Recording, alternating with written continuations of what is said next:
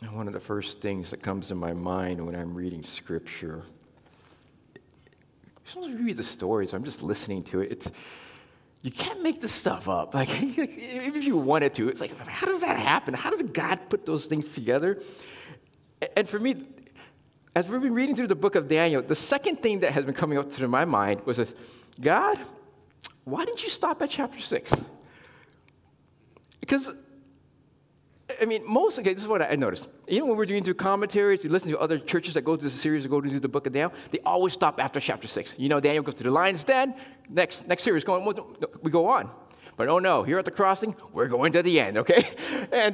But I was wondering, but it's okay, because I'm like, I even asked Josh, are you sure we're going to the end of Daniel? He's like, oh no, we're going to the end. I'm like, oh, okay. It's all apocalyptic scripture, all about the end times. And it's a challenge. It really is, especially for me, but it's okay. I'm trying to learn and understand, because the passages that we're going to be going through from chapter 7 all the way to the end of Daniel, plus the book of Revelation, is what I've realized is the most misinterpreted passages that we have here in America. And I say America, is because as I've learned more about talking about these passages, these chapters from Daniel and the prophecy, I feel like it's really only here in American theology that they seem to be take these bits and pieces of what we hear when we're reading about in the text and try to match it up to what is part of current events in history and try to piece together what is going to happen in the end. They try to make predictions of the end times.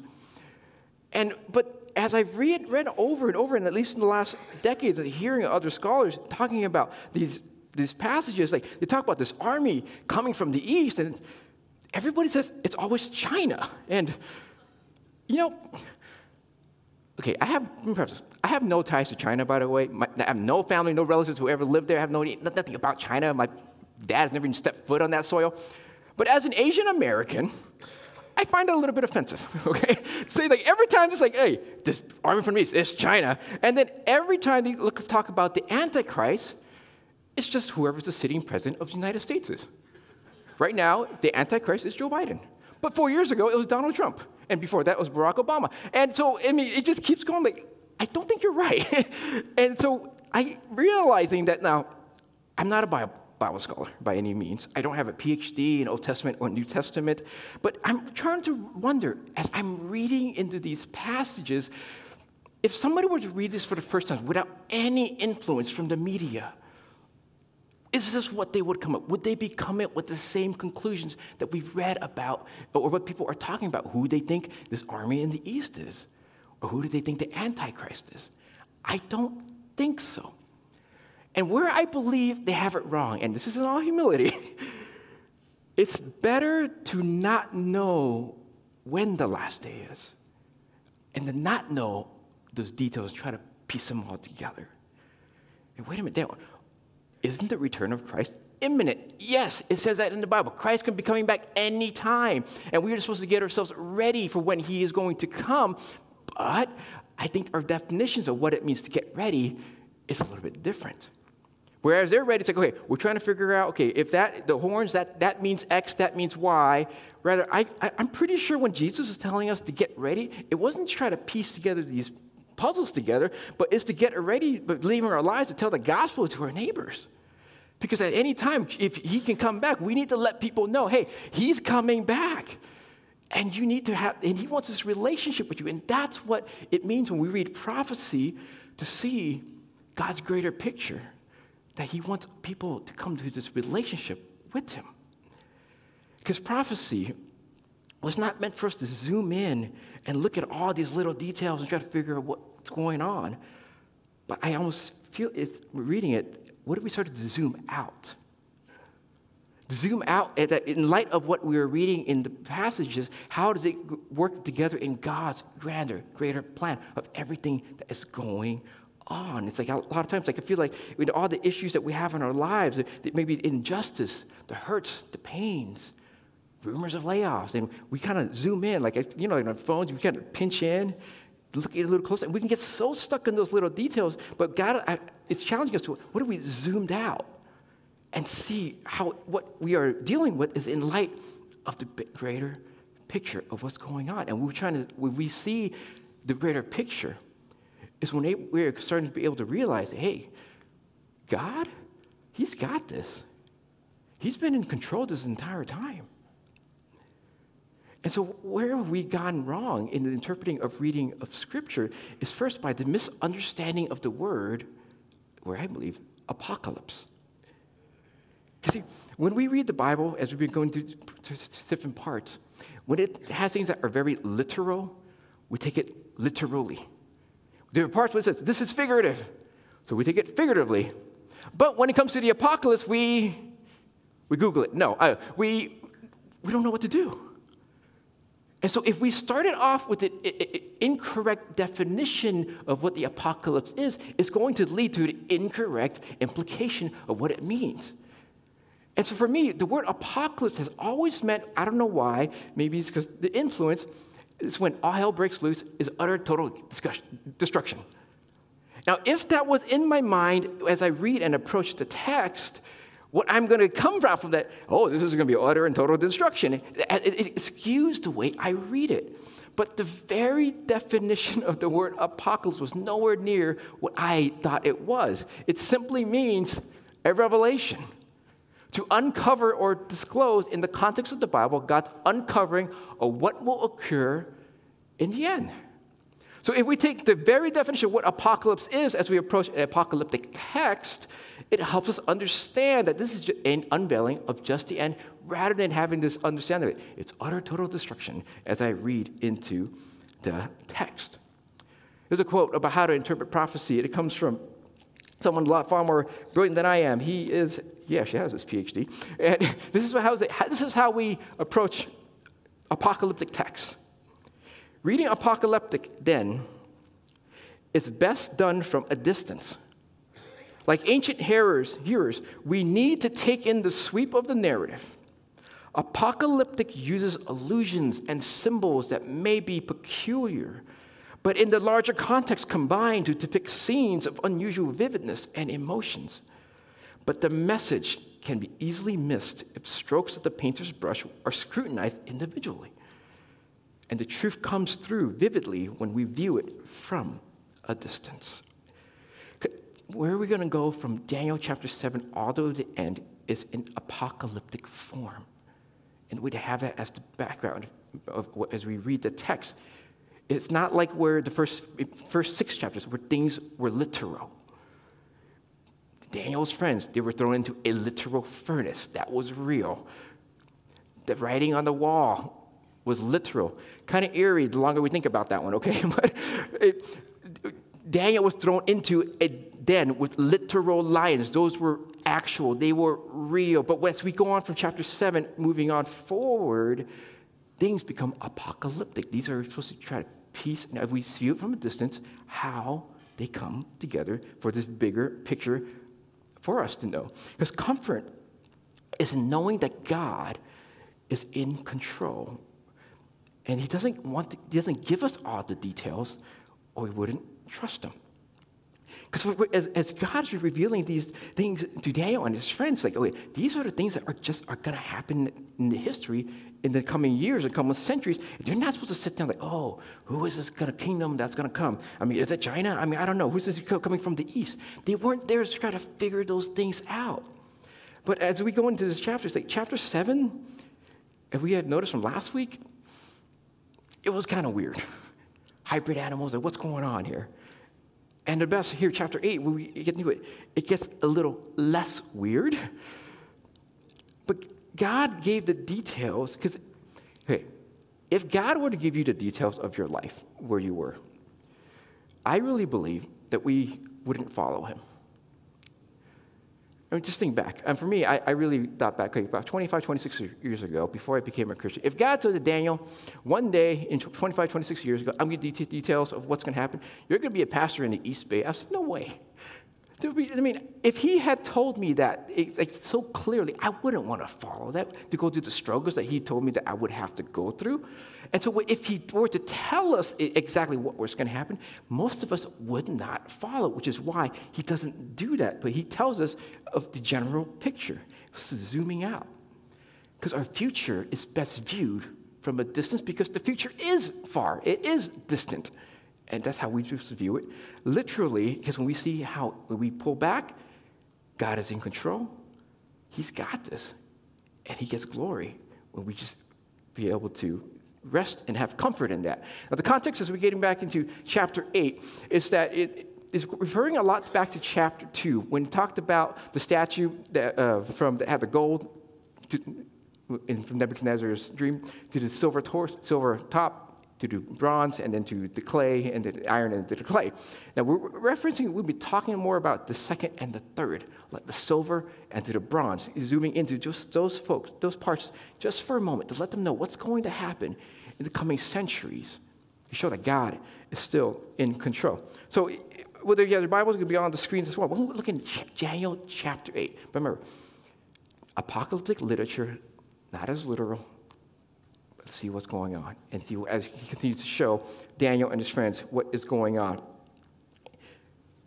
In Daniel chapter 8, just started in verse 1. It says, "In the 3rd year of the reign of King Belshazzar, a vision appeared to me, Daniel, after that which appeared to me at the first." So this is here, we have our keywords. It's a vision. It is not a dream. A little different from what happened 2 years ago in chapter 7 when he was actually asleep, had the dream of what was going to happen. But this is Belshazzar now. This is in between the reign. This is the same guy, the grandson of Nebuchadnezzar, not Nebuchadnezzar himself. He was the one that would later on parade the temple artifacts all around just to celebrate in his little grand party. And he was the one that experienced the writing of the wall. So this is the context of when he received this vision. In verse 2 to 4, it says, "And I saw in the vision, and when I saw, I was in Susa, the citadel, which is in the province of Elam. And I saw in the vision, and I was at the Ulai Canal. I raised my eyes and saw, and behold, a ram standing on the bank of the canal, had 2 horns, and both horns were high, but one was higher than the other, and the higher one came up last. I saw the ram charging westward and northward and southward. No beast could stand before him, and there was no one who could rescue from his power. He did as he pleased and became great." So in this vision, what's unique between this vision versus the dream that he had two chapters ago was that he's awake. So Daniel is here. He's standing in Susa, which is standing in Susa. He's overlooking this canal, and he's just kind of watching. And all of a sudden, in the scenery, like there's a ram that just kind of appears in some sort of vision, figuratively. This is not a literal ram, and he just sees it kind of appear, and he's watching it unfold before his eyes. Now he's in Susa because it's into the east, because we notice, where does this ram not come from? It goes north, south, and to the west. This ram is going from the east. During this time in history, what had happened was, as they were in the kingdom of Babylon with Belshazzar, the Medes and the Persians was 2 smaller countries that were east of where Babylon was, and they were starting to strengthen, and they had made an alliance together. These 2 smaller countries came together and said, okay, we're going to be together one big power. So what most likely happened during this time was Belshazzar is sending Daniel, hey, can you go east? Can you talk to them? He's getting a little scared because this greater power is rising up. So Daniel, being disciple, he's going to go towards eastward. He's going to here, and he sees this vision of this ram, these 2 horns, which we will learn represents the Medes and the Persians. But what's so unique about these 2 horns is that we notice here, one is higher than the others. Because even as we're talking in Scripture here, we talk about the Medes and the Persians. But just another chapters later, we noticed we only mentioned the Persians. Because the Persians was the greater of the 2 horns. Eventually, the Persians would overtake and become their own singular power over during this time from this east. So he sees this ram. This unstoppable ram. It's going everywhere, running around this canal in this vision. And the next part of the vision, he's trying to figure out what is going on. In verse 5, so as I was considering, behold, a male goat came from the west across the face of the whole earth without touching the ground. And the goat had a conspicuous horn between his eyes. He came to the ram with the 2 horns, which I had seen standing on the bank of a canal, and he ran at him in his powerful wrath. I saw him come close to the ram, and he was enraged against him and struck the ram and broke his 2 horns. And the ram had no power to stand before him, but he cast him down to the ground and trampled on him. And there was no one who could rescue the ram from his power. Then the goat became exceedingly great. But when he was strong, the great horn was broken. And instead of that, there came up 4 conspicuous horns toward the 4 winds of heavens. As he was thinking about, what did I just see in this canal? A ram that is unstoppable, and all of a sudden, a goat comes out of nowhere. Again, not literal, figurative. But what's unique about this goat, maybe you've noticed this about this goat, goats usually have 2 horns, not 1. So it's very conspicuous. Why does this goat only have 1 horn? But all of a sudden, this gravity-defying goat seems rushing across the canal in his vision, and we learn with this great speed, not even touching the floor. This was, we've seen history, is talking about, and he didn't know it at the time, is Alexander the Great, who came from the west, conquering over to the east. It came with such speed, it seemed like his chariots, his horses, were not even touching the ground. And over at the end, during Alexander the Great's reign, his power, he died a young death due to his pride, and 4 great powers came out of this, which we see his 1 broken horn, broken into 4, and consolidated the power to these 4 to continue to rule.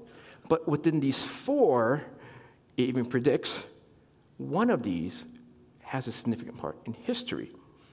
Because in verse 9, it continues going. So from one of these 4 powers, he shares about this next person called Antiochus. Out of one of them came a little horn, which grew exceedingly great toward the south, toward the east, and toward the glorious land. It grew great even to the host of heaven, and some of the hosts and some of the stars it threw down to the ground and trampled on them. It became great, even as great as the prince of the host, and the regular burnt offering was taken away from him.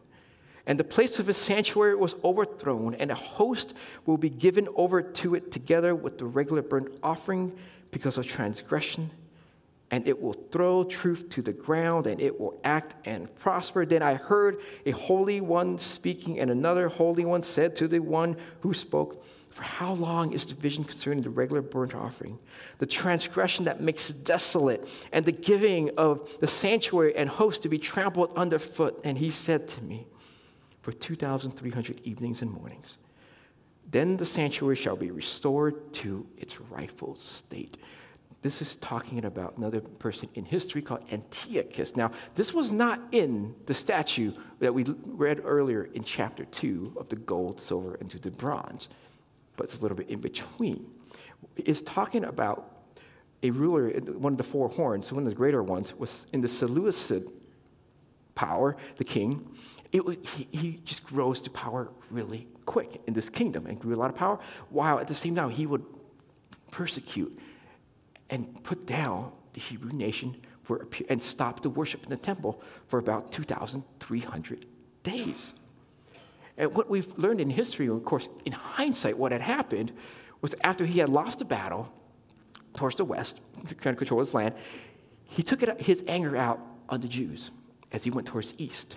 As he went to Jerusalem, he went there and he slaughtered just Jews. So in 168 BC, he desecrated the temple.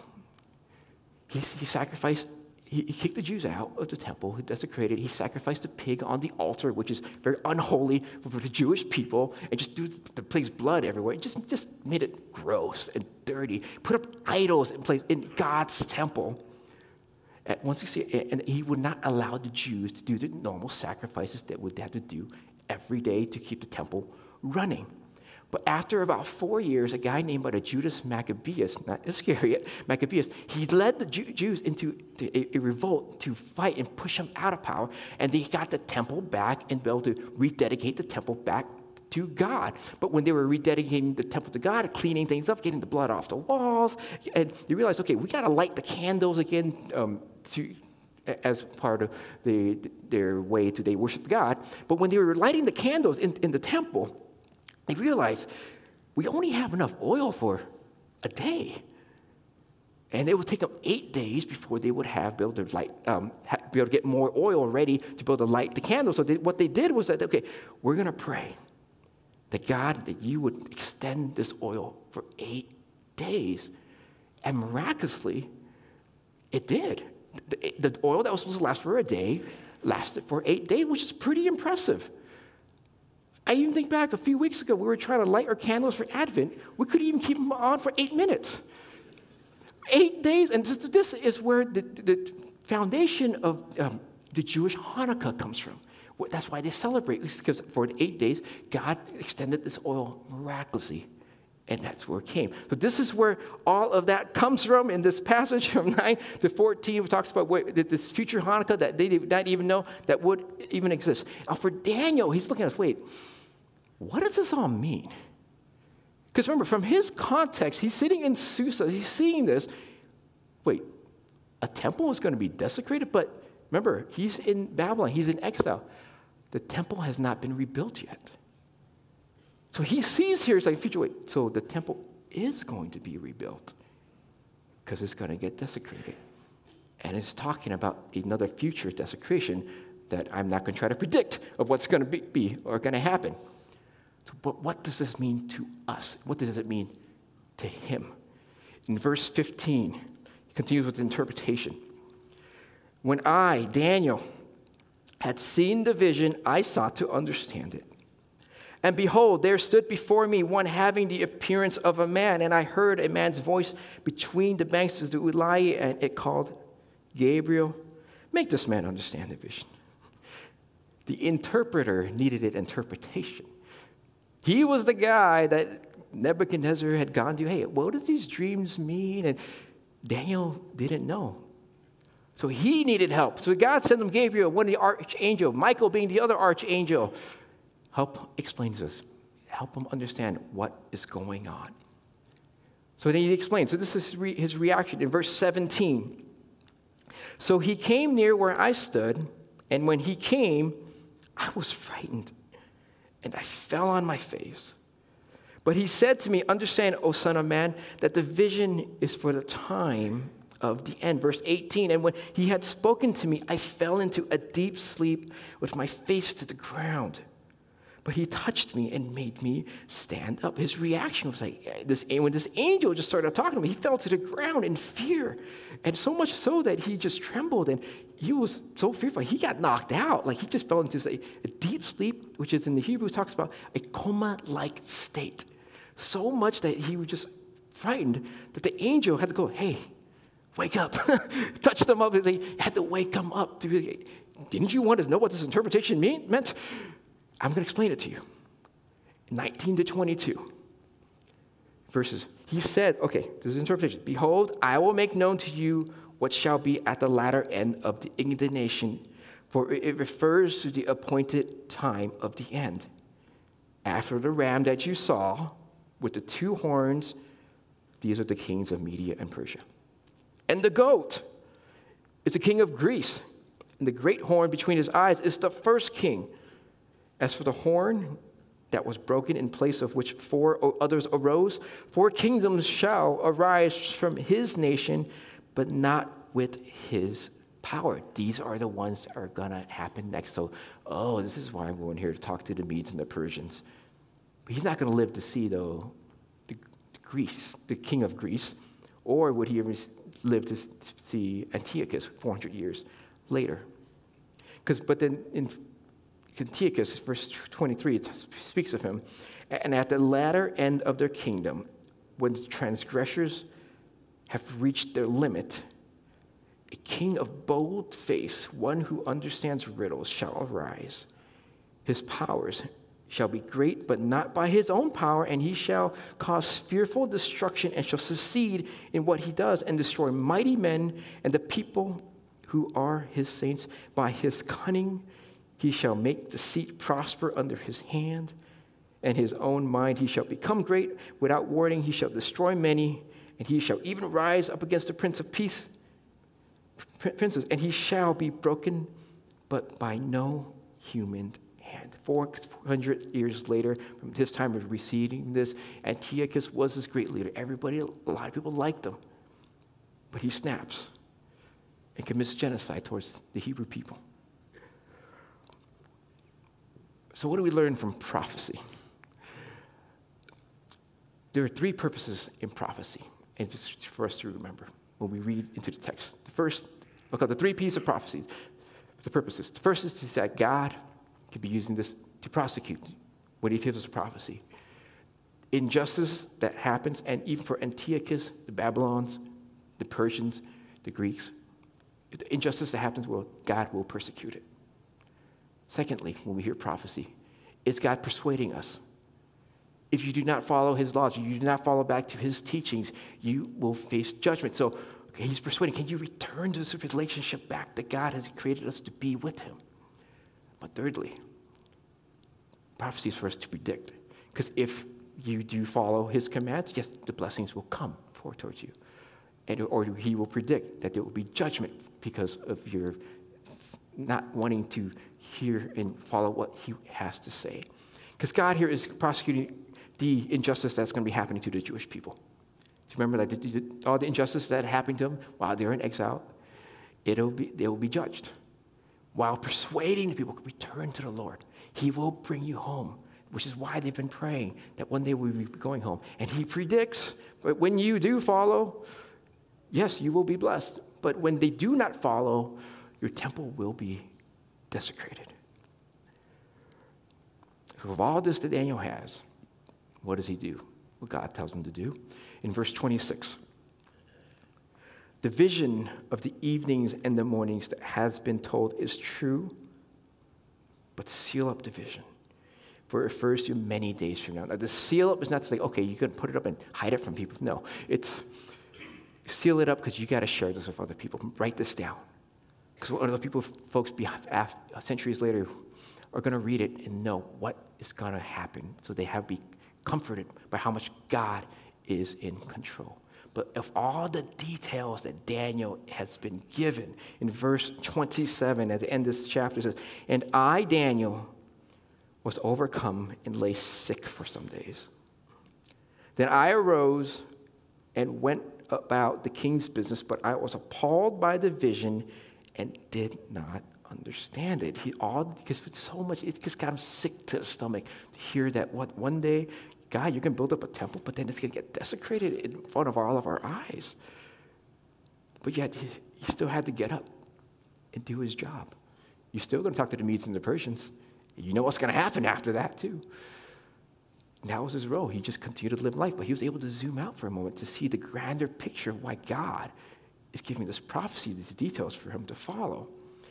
And we got to remember, Daniel, when he's looking at it's going towards the future. He doesn't know the hindsight 2020 that you and I, or because we're viewing it from it's in the past. And God doesn't give Daniel any more details or even more days, but he just zooms out and says, okay, I'm just going to sit and wait and hope, continue to pray, God, would your will be done? Because he can't make up any of this stuff. God, the way he orchestrates and puts the pieces all together, that's so much better. And what we can learn in reading of prophecy is what about if you and I were able to zoom out a lens of our perspective of life, rather than being so zoomed into all the details that we have that's going on in our lives? I know we're in another election year. I don't know why, maybe I'm just old enough now. Every time there's an election year, it seems that if my candidate does not get elected, the end of the world's going to come. I'm alive long enough that hasn't happened yet. Can we just zoom out for a moment, realize that God is still in control? It's his will is going to happen. And in the midst of maybe the injustice that we see in the world, in the midst of the day-to-day that we have, or the hurts and the pains, they are very real that we have in our lives. Or even the good things, can we just zoom out for a moment and say, God, how he is in control? Because if God has been in control, and what we read in prophecy for the last thousands and thousands of years, it's a pretty good indication that he's going to be pretty much in control for the next thousands and thousands of years. He has never changed, though we have. But we can have comfort in knowing that he is in control of all. I read a story about a French war in the 1870s, about the Battle of Metz, and it follows. During the French War of 1870, a train was carrying military dispatches from Metz to the headquarters of the French army. The Germans had just captured Metz and were marching rapidly to cut off the French army. So the dispatchers, they needed to reach the post within an hour. The distance was 60 or 70 miles. The road was rough. The train consisted of a single coach and locomotive. The speed was like a whirlwind that the passengers were hurled around in the dashing, rushing train. Every moment threatened to pitch the first train over some embankment or bridge, rolling from side to side, leaping at times in the air, rushing, roaring on past stations. Everything made way for the whirlwind of the desperate speed and energy. But the few people inside held their breath in dismay and often cried out with terror as they dashed along. But there was one person in the car who knew nothing of their fears. Happy as a bird amid all the excitement around her, she laughed aloud in childish glee and merriment as often as the train would give some wild lurch and hurl her over a seat. When they looked at her in wonder and why her mother asked her if she was not afraid, she looked up and answered, "Why? My father is at the engine." It's such a perfect picture of how love casts out fear. When we know that as children, we have a heavenly Father who is at the engine. We're reminded in 1 John 4:18-19,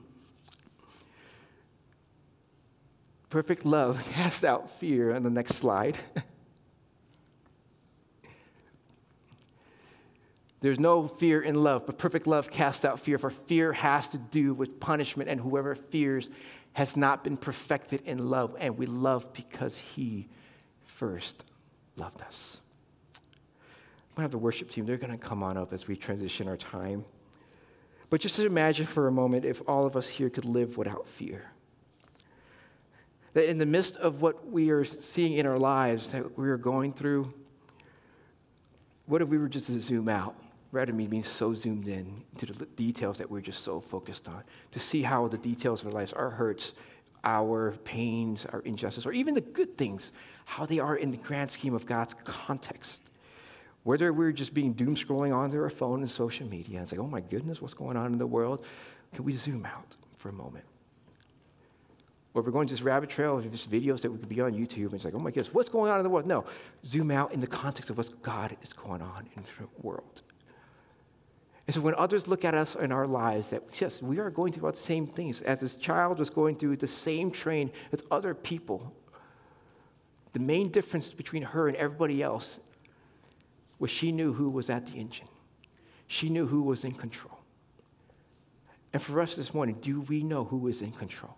Despite everything that's going on, no matter where the election goes, no matter what bills get passed, no matter what's going on in your life or my life, that we know God is in control. And so when others look at us, how could we have this joy in our lives? We tell them, my God, oh, he's got this. Let me pray for us. God, our Heavenly Father, you got this. In the midst of all the turmoil and just craziness that's happening in the world, help us remember that you are still in control. Even as we go through reading through of prophecies, we don't know what's going to happen, but you do. And we'll take comfort in that. You know what's going on. You have it all in your perfect plan. As you've had it planned out for thousands of years prior, as you've unveiled it slowly to us. Let us live the lives to enjoy in comfort that you will continue to unveil what is next to us in our lives, Lord. And in Jesus' name we pray.